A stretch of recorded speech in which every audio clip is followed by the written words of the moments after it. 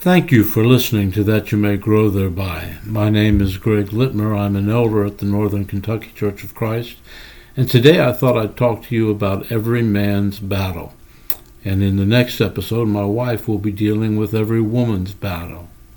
So let us begin. In Proverbs chapter 7, verses 6 through 23, we find an account of a young man falling prey to sexual temptation.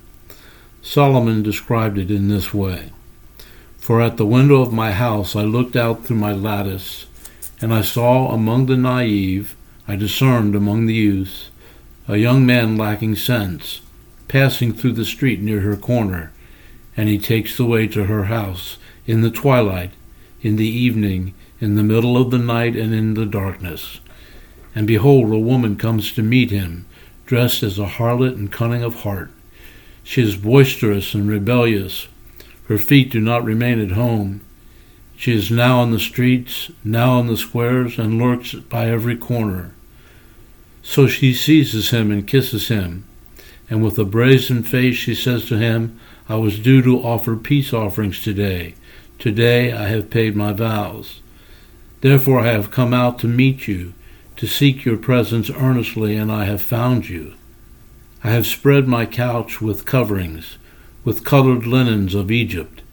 I have sprinkled my bed with myrrh, aloes, and cinnamon. Come, let us drink our fill of love until morning. Let us delight ourselves with caresses. For the man is not at home. He has gone on a long journey. He has taken a bag of money with him. At full noon he will come home. With her many persuasions she entices him. With her flattering lips she seduces him.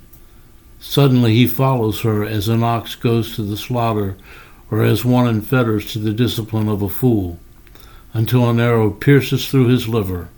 As a bird hastens to the snare, so he does not know that it will cost him his life." This is such a sad story, but one that is played out in so many different ways in the lives of so many different men every day. Sexual temptation truly is every man's battle. Now, not all men are afflicted with sexual temptation to the same degree, and not all will succumb, but every healthy, normal male has a God-given sexual drive that he must learn to control. God's standard for sexual purity is clear, and is perhaps most simply set forth in Ephesians chapter 5 and verse 3. It tells us, "But do not let immorality or any impurity or greed even be named among you, as is proper among saints." Men receive sexual stimulation visually. We can receive gratification through our eyes. Consequently, the danger is ever present, and the need for constant vigilance is paramount. The account of Proverbs 7 verse 10 indicates that part of what enticed the young man to this woman was the way that she was dressed, appealing to his eyes. It calls to mind King David and how he was aroused by gazing upon Bathsheba as she bathed in 2 Samuel 11 and verse 2. Jesus said in Matthew chapter 5 verses 27 through 28, "You have heard that it was said, you shall not commit adultery. But I say unto you that everyone who looks on a woman to lust for her has committed adultery with her already in his heart." As men, we simply must learn to control our eyes. If we sit down to watch television, so many of the commercials are sexually based. Everything from automobiles to snack chips are advertised by scantily clad women. This does not even take into account so many of the television shows themselves. Trips to the shopping center can be almost requiring blinders. Perusal of the magazine rack during a trip to the local drugstore can be a pathway to sin.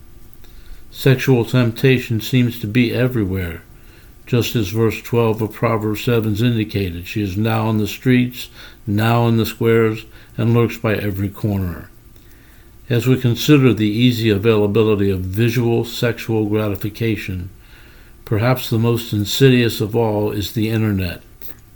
How many men who are Christians are struggling mightily with the temptation to click that mouse in the privacy of their home, or in the office, or in the motel when traveling for business, and pour into their hearts through the portals of their eyes every lascivious, ungodly image of women imaginable.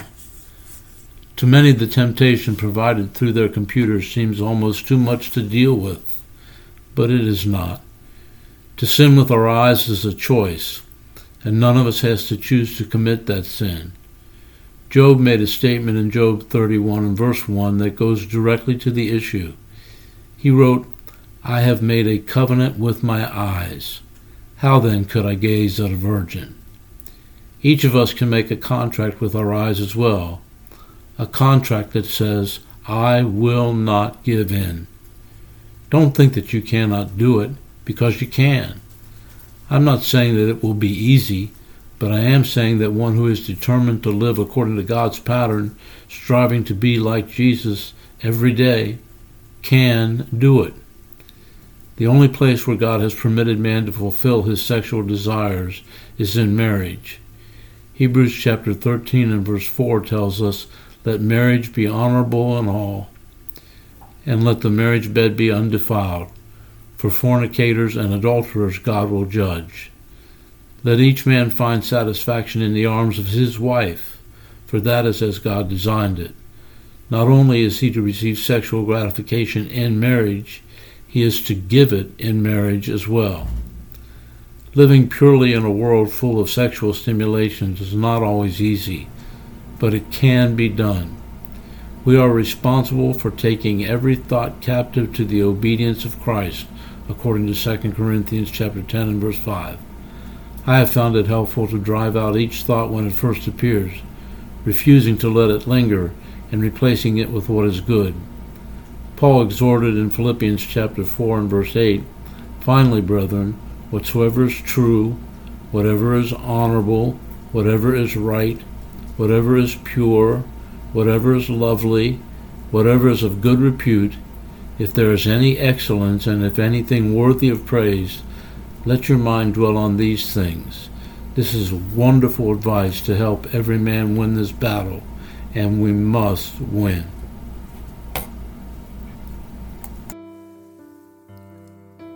Welcome to That You May Grow Thereby, a work of the Northern Kentucky Church of Christ. We are located at 18 Scott Drive in Florence, Kentucky. Our phone number is 859-371-2095. You can also visit us at www.nkcofc.com.